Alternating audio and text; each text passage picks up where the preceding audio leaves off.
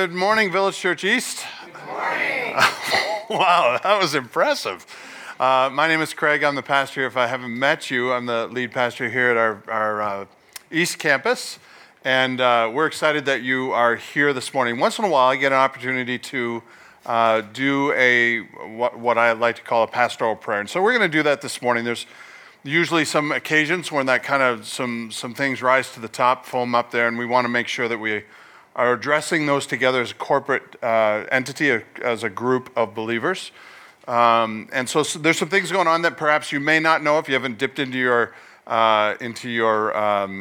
newsletter, which, by the way, Megan does every single week. So if you get your newsletter, that's all Megan, and you can dip into there and see what's going on. But if you haven't, there's possibly some things going on that you may not know about. Also, what we're going to do is we're going to be adding to that a little bit of a prayer list so that we're able to keep up with how we can pray for one another. So once in a while, I like to start off my section of the service with that, and so I'd like to do that this morning.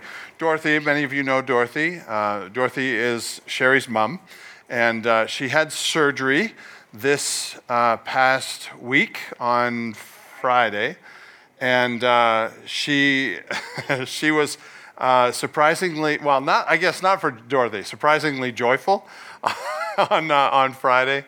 But she was ready to go in there and witness to everybody on her way in and her way out. She was most nervous about waking up and saying stupid things when she came out of the anesthesia. But did she? Did she end up? I don't think so. No? She was talking normal. Good, because that's what she was worried about. She had a lot of comments about you.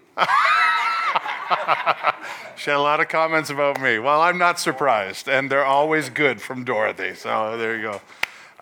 We need to give her more anesthetic. All right, so she is doing well. Yesterday she had a little bit of a scare. Her blood pressure went down and her blood sugar went up, and it's probably due to the medicine. So just pray that she continues to recover, but the surgery went well, and they were so glad they did it because they were able to realize there was a little more there that they needed to address. So it really is a blessing. So pray for Dorothy. She's at Loyola. And she'll have some recovery this week when they send her back. Elk Grove, somewhere. Manor Care. Okay, for what do you call it? Rehab, yeah. So that's Dorothy. I told her she could miss today, but only today. And then Frank's dad, you may remember, Frank lost his brother a couple of months ago. His dad went into the hospital 2 days ago with internal bleeding. And so that's why Frank and Paul aren't with us today. So we need to really keep him in prayer. I don't know the details. Do we know anything else about that, Mark? The only details that I have is, they did testing on him, and give me a second. That's all right. All right, yeah, sorry. So Mark's been great for, I lean on Mark a lot for prayer. Upper GI today? Okay, all right. So pray for Frank's dad. What's his name again? I forget his name. I don't know. Yeah, so Frank's dad, okay. And I'm sure you have prayer requests of your own, some really cool answers to prayer. Mark has been working on selling his mom's house, and that looks like a done deal, but it's not quite there yet, so... May 11th, we're praying for that date to pan out, so that's a blessing. There's other answers to prayers that the Lord's been so gracious to us with. So we had a great time with Tony and Leah yesterday at the house. That was such a blessing. Everybody got to work together over there. And the Lord gave us a great day. Leah felt it was so warm that she could dose me with a hose, so that was good too. So. Well, I might have deserved it, Yeah, I might get it even after this session, right? All right, so let's spend a little time in prayer, shall we? Boy, the answers to prayers, when we think about it, is a daunting blessing that we often take for granted. We come to you, Lord, on a regular basis, asking you for things and petitioning you on behalf of others and you every time intervene in one way or another, either with a yes, no, or wait, or there seems to be not an instance in our lives that we feel like we can't go to you in prayer. And when you bless us with answering prayer, it's almost like it's so often that we don't really take the time to give you genuine, heartfelt thanks. So I want to genuinely thank you for Dorothy and for bringing her through the surgery. We often, so many times we just expect that things will work out, but it would not if it weren't completely in your hands. So thank you for condescending and helping us on this human existence where we're at, and so that when we need help and healing, you provide it. Thank you for Dorothy and that she came through the surgery well. Thank you for answers to prayer. I thank you that she's healing, and I pray that she would continue to do so, that those scares like yesterday would not happen again, but that she would adjust to the medicine that they're giving her, and maybe she doesn't need a whole lot anymore would be wonderful. Help her pain level to be low, and help her to be an amazing witness in the hospital, which I know is the only thing she'd really want us to be praying for anyways. I pray for Paul and Frank. Frank's dad has been through just a lot of pain over these past couple of months. I can't imagine how difficult he has had it having to bury his own son. And now to be in the hospital again, I just pray that you would be so gracious to that family. Pour your grace over them in their time of need. Give them strength and hope. Help them to trust in you.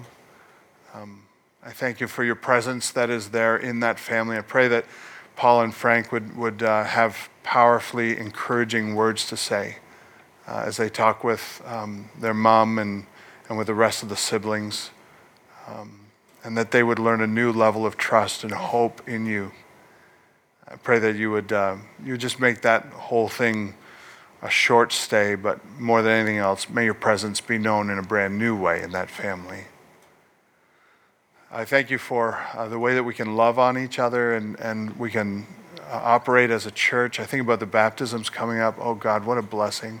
So many people are thinking about being baptized here at this church.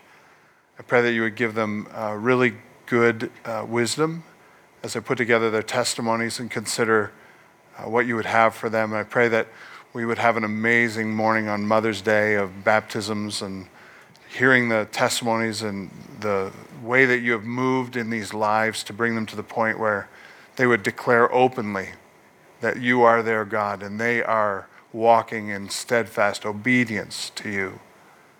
I pray that we would rejoice greatly on Mother's Day. Thank you that we get to use a pool. Bless Fountain View for giving us that opportunity. The staff here, may you help them to see your hand working even though they may not be used to that. And I pray that we would even see some of them converted for the gospel of Jesus Christ. Thank you that we could rally yesterday and bless families. And thank you for Tony and Leah. And we had a great time yesterday. It's so good to have a family. Thank you for our church family. Help us to continue to grow in our community groups, closer together, more transparent, more real, more vulnerable. And I pray that we would grow stronger as family units inside this greater church family. And thank you again for what you're doing with even Mark and his mom. Just selling a house can be very daunting. So we pray that May 11th would come and no hitches, that it would come and it would go, and that everything would turn out exactly like their mom would want it to. And bless her as she continues to struggle with her health. Be with that family as they minister to her in new ways, as children to their mom, who is a little bit more dependent on them than I'm sure she would even want to be.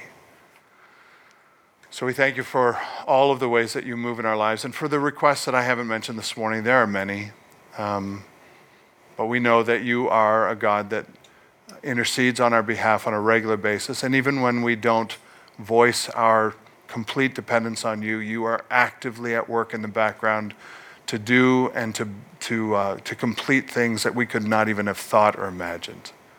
Thank you that you love to show us you are God in all of these different areas of our lives. Help us to notice it a little bit more. And bless us this morning as we look into your word.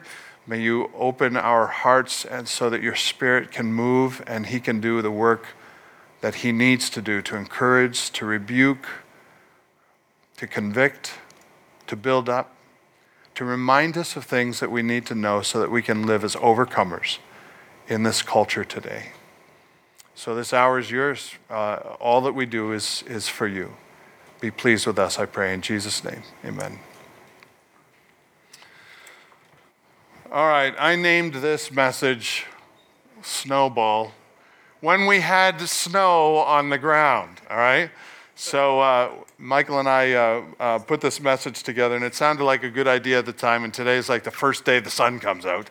So we're going to be talking about this aftermath that we see in Genesis, and we're going to liken it a little bit to a snowball. How many of you have built a snowman before? Put up your hands if you built a snowman before. All right. So there's not really very many people that haven't built a snowman. You know how you build a snowman? You start with a little snowball, and then you roll it on the ground, and you roll it, and you roll it, and eventually it gets bigger and bigger and bigger until it becomes so big that there's a point where this little snowball, you turn it over, and it picks up a massive amount of snow. And then if you can turn it over one more time, it picks up a mess, and eventually you're picking up the grass out of the lawn, right? Because it's so heavy that one little turn picks up so much debris. And if you see a big snowman, typically you'll see it and it'll be all brown because of what a snowball does when you roll it on the ground. It collects more snow. It collects a massive amount of mass. In Genesis 3, we come across the snowball of sin. In Genesis 3, this starts very, very small. In fact, what is the sin in Genesis 3? What did they do that they weren't supposed to do? They ate from the tree, right? They weren't supposed to eat from the tree. Now, if you were to rank that on a scale of sin today from 1 to 10, let's say 10 being, you're a mass murderer, right? Eating a piece of fruit or if your kid eats a piece of fruit that you tell them not to eat from versus they grow up to be a mass murderer, on a scale of 1 to 10, where does eating a piece of fruit come in? Yeah, pretty low to the bottom, right? 10's the bad side, by the way. So we come in pretty much at 1 or minus 1, something like that. In Genesis 3, this is how the whole process begins, with a very small rebellious bite. Adam and Eve chose to not obey God for the very first time in their lives, and we're not told how long they lived before they did this, but at some point, Eve made the decision to take from the tree, and then she gave it to her husband who was with her, and he ate too. We've walked through this whole conversation. It's been really interesting looking at it because we don't know where the conversation Eve had with Satan started, but wherever it led her to, she looked up and she was at the foot of the tree. He led her to that place, and then she, in her own image of God curiosity, and because she wasn't created perfect but innocent, she chose to eat from the tree. One rebellious bite. She forgot God's word. Adam and Eve both then doubted God's word. Small snowball. Then they rejected, after they ate the fruit, they rejected God's standards. The structure of husband and wife began to be a challenge for them. They rebelled against God's roles. Now the fallen nature takes over, and the snowball begins to roll almost on its own. They then deflect responsibility. It's not my fault, it's their fault. The girl that you gave me, it's her fault. And then the girl says, no, it's Satan. You put him in the garden. This is your garden. You shouldn't have let him in. They deflect responsibility, and then they hide. Well, they actually hid before that. They hide from one another. They hide from God. And all of that happens in Genesis chapter 3. Small snowball, one bite. By the time you get to Genesis chapter 4, you have this now ongoing role that is beginning to really gain steam. Now the children are affected, and their children are affected. Because sin just doesn't live to consume you. Sin lives to consume everyone around you. I'll say that one more time because it's tweetable. Sin doesn't just consume you, sin lives to consume everything and everyone around you. Cain walked away from God all on his own. There is no more serpent tempting Cain. Satan's not around. Cain does this all on his own. Why? Because sin has taken on a life of its own. Now it's innate in our nature. Attitudes and actions come naturally to us now, at this point. There's no push from Satan. Cain did it all on his own with no help. And with those actions comes a large deal of consequences. Interestingly enough, God interceded, we talked about this last week, and warned Cain, if you do this, bad things are going to happen. Sin is crouching at your door. Do you remember these verses?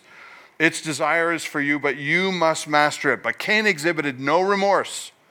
The sin has spread to Cain, and Cain was only worried about one thing. Cain was worried about himself. How would he live if God was going to curse him for doing something small like killing his brother? And the snowball begins to get bigger, push, and more mass. By Genesis 5, we have an exponential acceleration of sin. Sin has now passed on to generations after generation after generations. In Genesis chapter 5, we have two more murders. That makes 3 murders already. In Genesis chapter 5. Genesis is the first book of the Bible. Genesis 3 is where sin enters in. Genesis 5, 3 murders already. There's a murder out of jealousy, that's Cain and Abel. There's 2 murders recorded out of rage. One, the guy, his name is Lamech, he says, a guy pushed me, so I killed him. Another one, Lamech, the same guy, says he got struck in the face, and so he killed that guy. There are 3 murders recorded. There is a regular coldness to God by the time we get to Genesis 5. The lifespan is shortening, also a result of the fall, sin. The ground is not producing like it should be. That is also a result of the fall, and worship is rare. Not many people are worshiping God. So my question to you this morning, this is a whole message. How did it get so bad so fast? How does it get so bad so fast? Now, let me just say this. We should not be surprised at how flawed our nature really is. Consider where we got it from. Okay? We should not be surprised at how flawed our nature is. Consider where we got it from. I have the same capacity of sin as the devil himself has, because that's who I get my nature from. How do you like that? I am able to do far more evil things than I possibly could imagine that I could do, because my nature does not come from God. My nature comes from the fall. I am born with a sinful nature. God did not create the sinful nature. That is a result of the fall and is passed on through every human being that lives. So I should not be surprised at how bad I can really be. Satan to humans, Eve to Adam, Cain to Abel, Lamech to others. By Genesis 6, sin has now consumed the entire world. Look at Genesis 6 and verse 5. The Lord God saw the wickedness of man and how it was great in the earth, and that, what's the next word, church? Every intention of the thoughts of his heart, that's humankind, was only, what does it say, church? Evil continuously. This is 3 chapters into the narrative of sin. Can you see the snowball? Is it not shocking to you? Adam is still alive. And this is how bad it's gotten.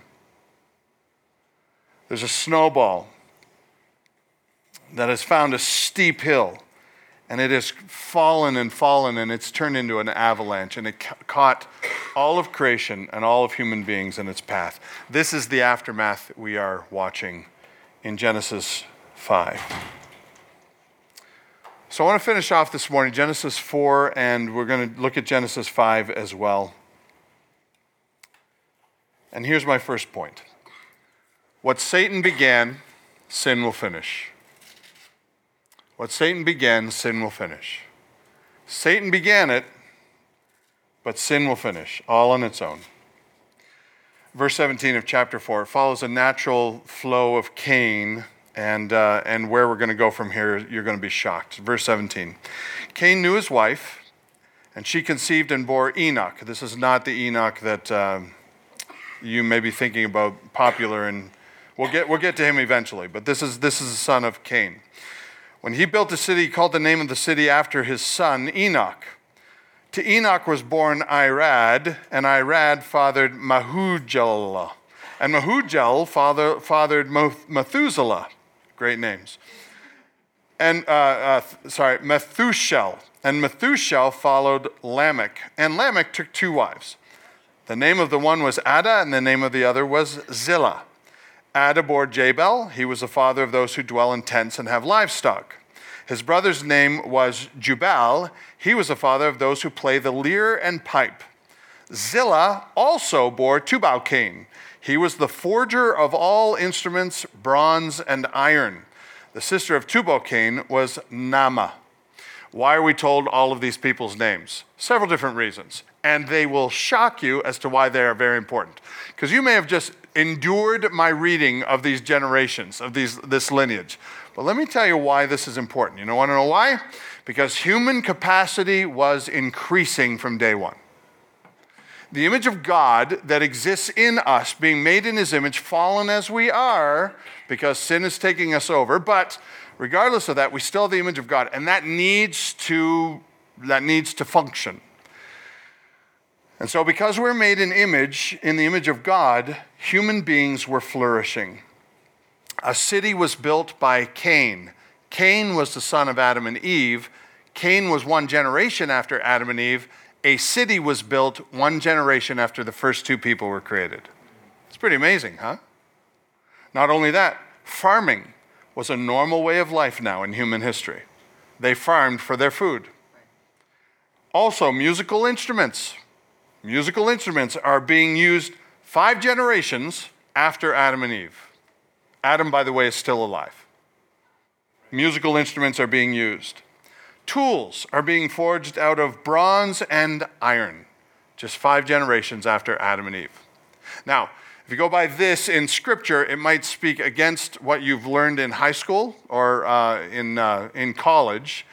But if you go by this, it looks like when Adam and Eve were created, all of a sudden we have a lot of human capacity increasing right out the gate. All of these different things were happening immediately in human history. All of these revolutions were happening while Adam was still alive. Then you get to the next verse, verse 23.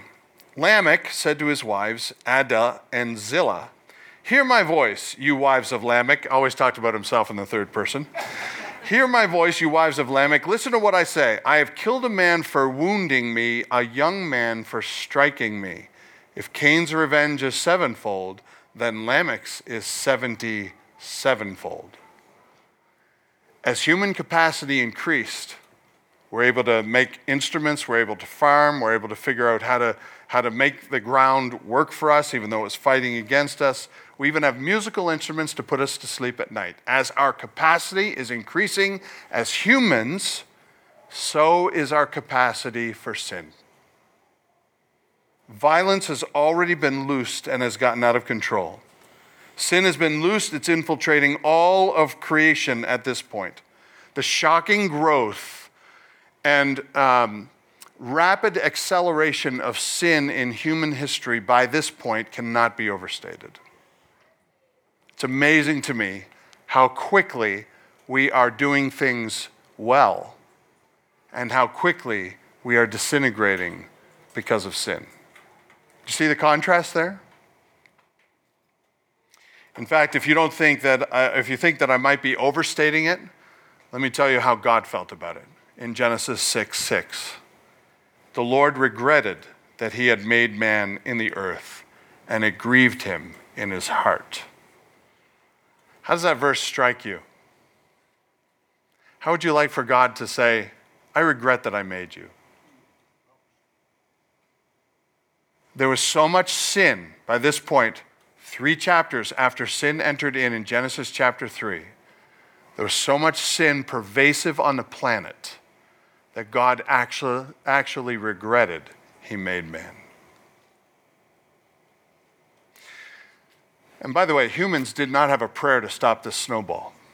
No more than you do in your own personal life to stop the snowball of sin in your own life. Every one of us tries to convince ourselves, right? We can handle it. Whatever our sin of choice is, and everybody that I'm looking at right now, you all have your sin of choice. The one that you really, really struggle with, the one that you won't let go of, the one you keep in the closet and hope nobody ever sees. We all have it, or maybe we have a couple. It and some brothers. The sad thing about it is, human beings don't have a prayer to stop the snowball of sin. You delve into sin and see where it takes you. Unfettered. See where it takes you. Sin has a life all its own. It cannot be stopped. It is like a snowball rolling down a hill. Sin has drawn a line in the snow. Sin has drawn a line in the snow between those who follow the Lord and those who participate unfettered in the avalanche of sin. And by Genesis chapter 4 and Genesis chapter 5, there are two lines. The line that says, no matter what, we're going to worship God. By the way, there's not many in that line. And the line that says, party hardy, baby. Let's see where this whole thing called life takes us. Sin has a life all its own. The longer it rolls forward through history, by the way, the clearer those lines become. Human history proves this theory over and over and over again. We cannot stop the snowball of sin on our own without the grace of God. Without the grace of God, we have no idea how bad we can actually be. Even Paul the Apostle reminds us, except for the grace of God, we all go the same way. What Satan began, sin will finish. Listen, at this point in human history, and we're very early on, at this point in human history, Satan can kick up his feet and relax because it's all moving in the right direction for him. We know this instinctively today. Let me just prove this to you. I'm sure at this point when I was writing this out, I was thinking to myself, nobody's going to buy into this, even though everybody knows it. Everybody knows it. We're thinking to ourselves, it's not quite that bad. Put a person in a room and tell them to talk without thinking, a steady stream. Talk without thinking for 5 minutes, unfettered. You're all by yourself, you're in a room. What do you think is going to come out? Blessings? I have my theory of Tourette's. I think we all have Tourette's like way down deep inside. And if we just let ourselves go, I would be amazed and you would be amazed at what would come out. Let me take it down a different course. What if you didn't live up to the commitment to your spouse and you cheated on your spouse? All right? You just decided, I'm married to this woman, but I'm just going to sleep with all these other women. How's that going to go for you? I see that going in a good direction, don't you? No, it's going to go bad. Why is it going to go bad? We fool ourselves, though, don't we? We fool ourselves. When we're tempted to cheat on our spouse, we think, how bad can it be? And yet when I'm standing here talking to you and going, all right, let's just see. Just go sleep around and see what do you think is going to happen?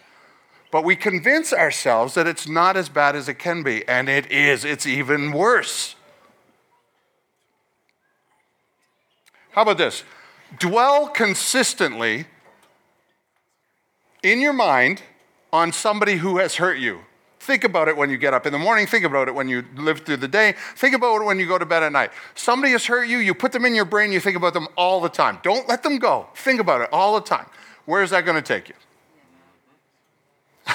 Is that going to take you to a good place or a bad place? How about this? Allow yourself to dwell consistently on how good other people have it and how bad you have it. Think about it in the morning. Think about it all day. Dwell on it at night. Try to go to sleep and always think to yourself how good everybody else has it and how bad you have it. What kind of character are you going to develop? What kind of attitude are you going to come out of that with? And by the way, sin is this is the natural snowball of sin. This is where sin will take you. And sin is no respecter of age. Let me talk to your kids for a little while. Give your kid a toy and put another kid in there and say, okay, what I want you to do is steal his toy from him. And don't tell him, just rip it out of his hands and go play with it and don't let him play with it, all right? What do you think's gonna happen? You don't even have to tell them, they just do that. Yeah, you don't even have to tell them, they just do it, I know. But where is that sin going to lead? It's going to lead to more sin. It's going to lead to more challenges. It's going to lead to more problems. It's going to lead to more infiltrations in our lives of other different sins. In TV world, you call this character development. Everybody ever see Breaking Bad? I know I'm not supposed to say that. I'm a pastor. We love these shows because of character development. They start as these benign individuals, and it's like, okay, we see them, and then we see them go through situation after situation after situation. We think to ourselves, yeah, that's I'd handle it the same way. Yeah, I'd handle it the same way. Why? Because we can identify with their feelings. They got hurt, take it out on somebody else. Revenge, go see the Avengers. It's all revenge, revenge, revenge. So you just watch that go, and see where that takes you. Breaking Bad, the reason I brought it up is because that is an amazing character development show. The guy starts selling drugs because I think it was his wife that had cancer, and he had cancer, and he was trying to get enough money because he couldn't have a surgery. And you're thinking to yourself, that sounds completely reasonable. And he has no other way to get money. Of course, he could get a different job, but we don't even think about that because we identify with how helpless he is. So what does he do? He buys an RV and starts cooking meth in the desert. Then he sells the meth because it's some of the best stuff around, and he thinks to himself, but I'm going to stop at $750,000 because that's how much his surgery cost. And we all think to ourselves, that sounds completely reasonable. Then he sells it, and what happens is episode after episode, season after season, one of the seasons at the very beginning, he meets up with a drug dealer. And that drug dealer does some terrible things, and you can see in his eyes, he is shocked that anyone could behave that way. The amazing thing about character development is if you watch that snowball take a life on its own, at the end of the episode, at the end of the series, he is doing worse things than this first drug dealer ever would dream of doing. Why? That's a snowball. That is the natural progression of sin when we allow ourselves to get involved with it. This is where sin takes us, and it takes on a life all its own, and it will take off of your life more than you're willing to give. Gives you gray hair. And the shocking about all of this is everyone in this room knows this.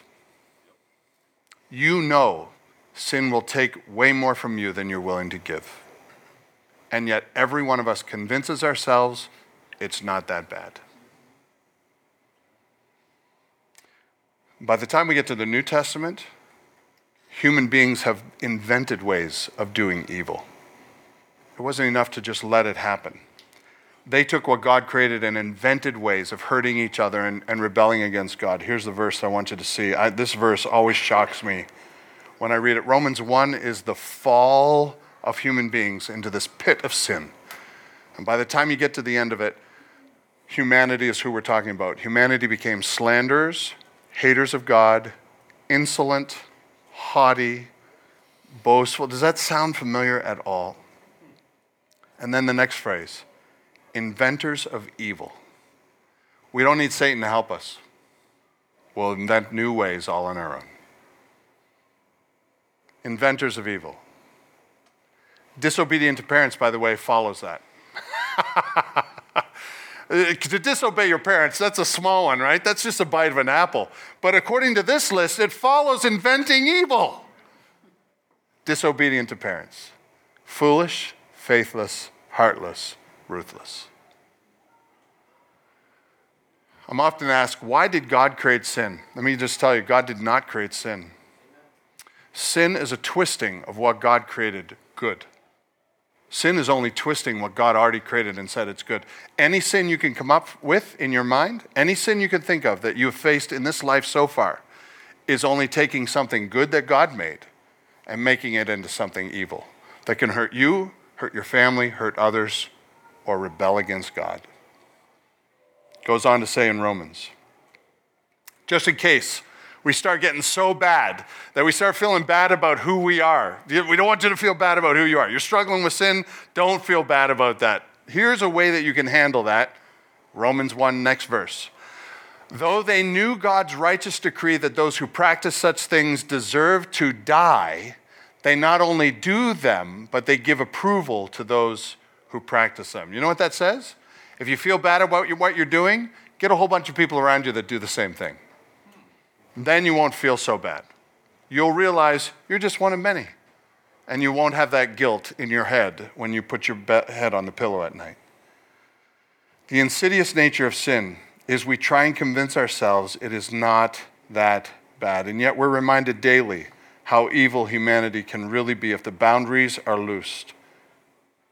There's a constant battle for our souls. And God tells us this. You do not struggle against flesh and blood, but against principalities, against powers, against spiritual darkness in heavenly places. There is a war on for your soul.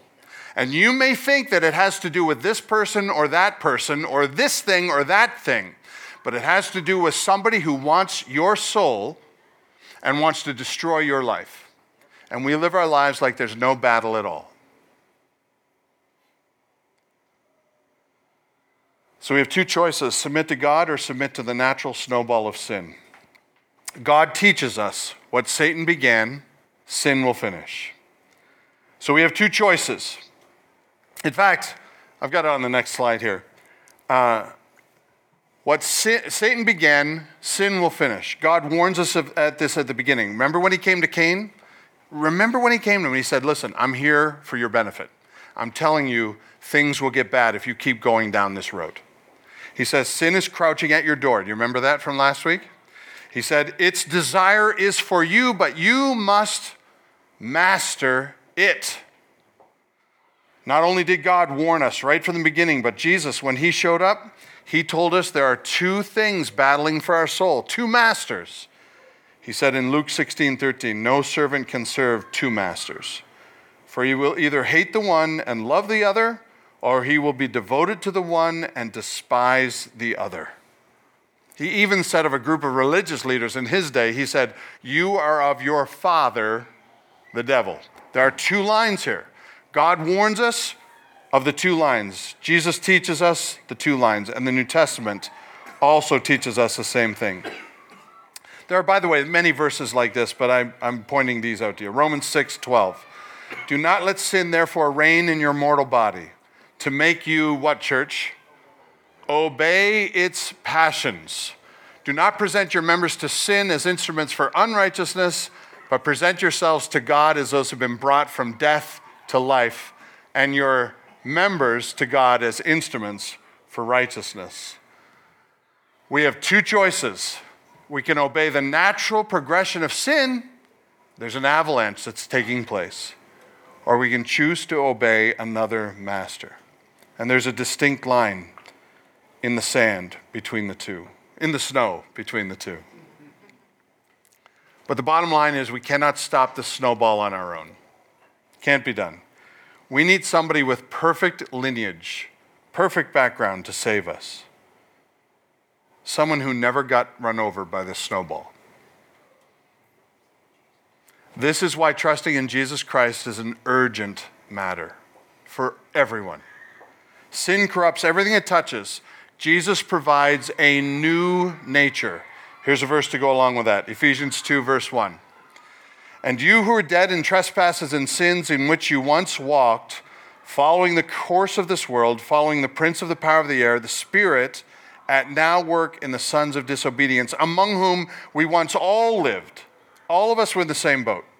In the passions of our flesh, carrying out the desires of the body and our mind, and were by nature, what, church? Children of wrath. Like the rest of mankind, we're all in the same boat. We are children of wrath, not children of God.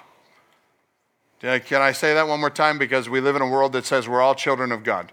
We were children of wrath, not children of God. In fact, the Bible calls us enemies of God in our sin. We needed help from outside, like the rest of mankind. And this is why God says, but God, being rich in mercy because of his great love with which he loved us, even when we were dead in trespasses, made us alive together with Christ. By grace you have been saved. We needed somebody outside of ourselves to rescue us, to pull us off this path. So that brings me to my final point. What sin ruins, Jesus can restore. Back to Genesis. Genesis 4:25. Adam knew his wife again, and she bore a son and called his name Seth. For she said, God has appointed for me another offspring instead of Abel, for Cain killed him. The line of Cain, or better, the line of sin, continued throughout history, unbridled sin. But Seth's line was a continuation of Abel's line, this group who would follow the Lord. Now, if you read on, you'll find just lineage after lineage. This person begat this person begat that person. I think the thing that we need to recognize is why that's the case is because God chooses a line through which to work, a line through which he will preserve his word, a line through which he will preserve a group of people to continue to worship and obey him. When God intervenes, healing and wholeness begins. But it will not happen until God intervenes. You are on a natural flow of the old nature of sin. You can't stop it. It is going to consume you. But if you allow God to rescue somebody that's never been on that line ever, never sinned once in their lives, Jesus Christ, he can pull you over onto his side through his grace. Seth's line is described this way. I love this verse. This is the last verse, by the way, of Genesis chapter 4. To Seth also a son was born, and he called his name Enosh. And at that time, people began to call on the name of the Lord. The narrative ends as it began. Adam and Eve walked with God, but a lot of junk happened after that. And the group of people that walked with God became fewer and fewer. Until we get to this line of Seth. And at that point, after all these people are born, at that point, people once again began to call upon the name of the Lord. What does that tell you about the group of people who call upon the name of the Lord? Is that a large group of people or a small group of people? And what does that tell you about the group of people that lived in the avalanche of sin, felt very comfortable just getting caught up in the snowball and seeing where their sin would take you? Without a wide group of people or a small group of people? We do what our nature calls us to do. Every one of us has a sin nature, and that sin nature calls us to obey its bellowings in our lives. The bottom line is this: Adam continues to have children, and his children have children, and few retain the values of calling on the Lord. Adam watches as his own children all follow the poor example he set for them in the Garden of Eden. Now, let me tell you this. Adam, how many of you would love to live to be like 300? 400? No? Do you know how long Adam lived? Holy smokes, how do you know that? Oh, there it is. Adam lived for 930 years. I need to ask you a very, very significant question. Do you think he loved living for 930 years? Can you imagine how his family reunions were? Can you imagine the majority of people at this point, and he knew them all, the majority of people hated God, and only a few worshiped God. And every time Adam would look over this crowd of people at these family reunions, after 100 years, after 200 years, And they had kids until they were 600 and 700 years old. The gene pool had just begun. God had just created human beings. The gene pool was as pure as pure as pure. It shouldn't even have ever stopped except for sin. But it started getting slower and slower, and timelines got shorter and shorter. But because it was pure, like God created it just 6 chapters ago, you have this pure gene pool line. Everybody's living old. And Adam was one of the oldest of all. And he knew, when he went to these family reunions, he knew why all these kids were failures. It was because of him. How do you think he felt? I imagine by 930 years old, he just said, God, just take me now. I can't stand it anymore. You think your kids disappoint you? Can you imagine 930 years of being disappointed because your sin brought their failure? I think his longevity was a curse and not a blessing. Jesus also reminds us that the righteous are the exception in the world. They're not the norm. Jesus says in Matthew 7:13, his own words, enter by the, what church? Enter by the narrow gate, for the gate is wide and the way is easy that leads to destruction. Why is it easy? It's a natural progression of an avalanche of sin. It's a natural snowball. Those who enter by it are many, and the gate is narrow and the way is hard that leads to life, and those who find it are few. There is a silver lining in this. We have 2 in Genesis chapter 5 who live for the Lord. The first one, his name is Enoch. Do you remember the story of Enoch? We're not told a lot about Enoch. This is the only passage we actually have. There's some of it reiterated throughout the scriptures about Enoch, but this is the only detailed explanation of what we had. All we know is that Enoch lived 65 years and fathered Methuselah. Methuselah was the oldest human being to ever live. Enoch walked with God after he fathered Methuselah 300 years. He had other sons and daughters. Total years were 365 years. And then all we're told is that he walked with God. And he was one of the few that did. And all of a sudden he was not, because God took him. And most people believe that he did not die. He went directly to heaven, that there was a miraculous movement. But all we know is about the faith of Enoch. He's mentioned in Hebrews 11 as a man of faith. And then we're told of one more in verse 28. Lamech lived, this is a different Lamech, the non-murderous Lamech. Lamech lived 182 years and he fathered a son, and they called his name what, church? Noah. Saying, out of the ground the Lord has cursed, this one shall bring us relief from our work and the painful toil of our hands. Noah saved the human race. Believe it or not, and by the way, that's why we're going to get into that story, but that's why God destroyed human existence, because of his regret in seeing how sin had ruined his world. Believe it or not, all of this lesson comes down to one simple question. Why all these lineages? If you read through 5, you'll see all these lineages. They show family history. They confirm prophecy. Lineages are really important for a lot of different things. They establish the Bible's accuracy.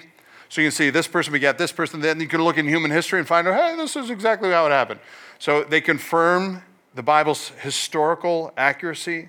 They show that God works through families. All those things are true. But the big answer to this question, why do we have all the lineages in Genesis chapter 4 and 5? It's to demonstrate that God's story cannot be stopped. Sin was as bad as it could be, and it had a life all its own. But God had a story that couldn't be stopped. And he begins calling families into his story, and he invites people to join in his story.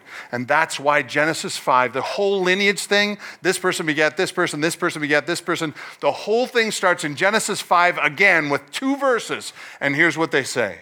Genesis 5, verse 1. This is the book of the generations of Adam. When God created man, he made them in the likeness of God. Male and female created them, and he blessed them, and he named them man when they were created. Do you know why God starts here again? Is because in Genesis 3 and 4, human beings got screwed up. And their parents were bad, and their grandparents were bad, and they were bad parents, and their kids were bad, and all of evil had kind of corrupted everything, so that man did evil continually in the sight of the Lord. That's why he starts again in verse 1 of chapter 5, after he tells us Seth Seth started a line of people who once again called upon the name of the Lord. That's how chapter 4 ends. And then it starts again in verse 1 of chapter 5. This is the book of the generations of Adam. Why? Because there's a brand new line. There's a line that God is preserving. There's a group of people. They don't have to be bloodline of Adam. They don't have to be bloodline of this person or bloodline of that person, because God still does that today. He reaches down and he takes people out of this avalanche of sin, this natural progression of sin, this natural line. If you come from a family where it just stank, you come from a family where you were abused and mistreated, the good news about the gospel is that God loves to take people out of those broken lineages and pull them over and put them into a healthy lineage. And it began all the way back with Seth, with Abel, and with Seth, and with these people that choose to worship God rather than get caught up in the natural progression of sin. God reminds us, even when we're in this avalanche of sin, it began with a small snowball, but it doesn't have to ruin your life. You have potential because you can allow God to pull you out of that avalanche and put you into a brand new line, the line where God is your father and Jesus is your brother. From this point forward, Cain's line would rise up against Seth's line on a regular basis. By the time Noah arrives in Genesis chapter 6, it's all out factions. Violence fills the earth. There's just war after war after war. And God says, I have had it. And he brings a flood. Noah preserves the line. And Ham was a moron. He had 3 kids, Ham, Shem, and Japheth. Ham sinned in God's eyes horrifically. Shem and Japheth did what was right in the eyes of the Lord, and God blessed Shem and Japheth and their line. And the line continued. And you can follow it all the way through Scripture, how God blessed this line of people who would worship him and not get caught up in the avalanche of sin. All of this reminds us that we are here for a purpose. Listen, God created us not to simply reproduce, but to reproduce God followers. You are here not to just have kids. Your lineage is wonderful. I value my lineage.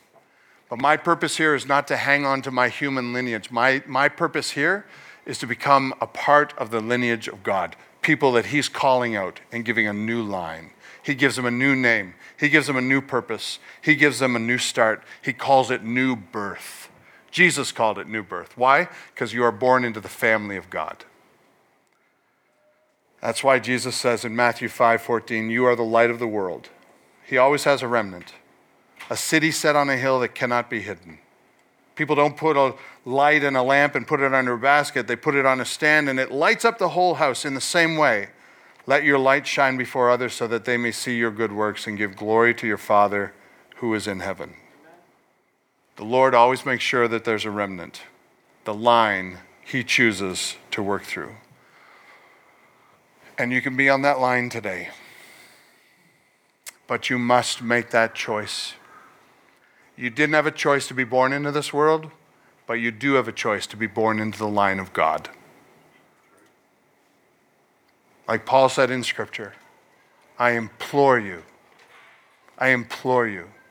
be reconciled to God. Let's pray.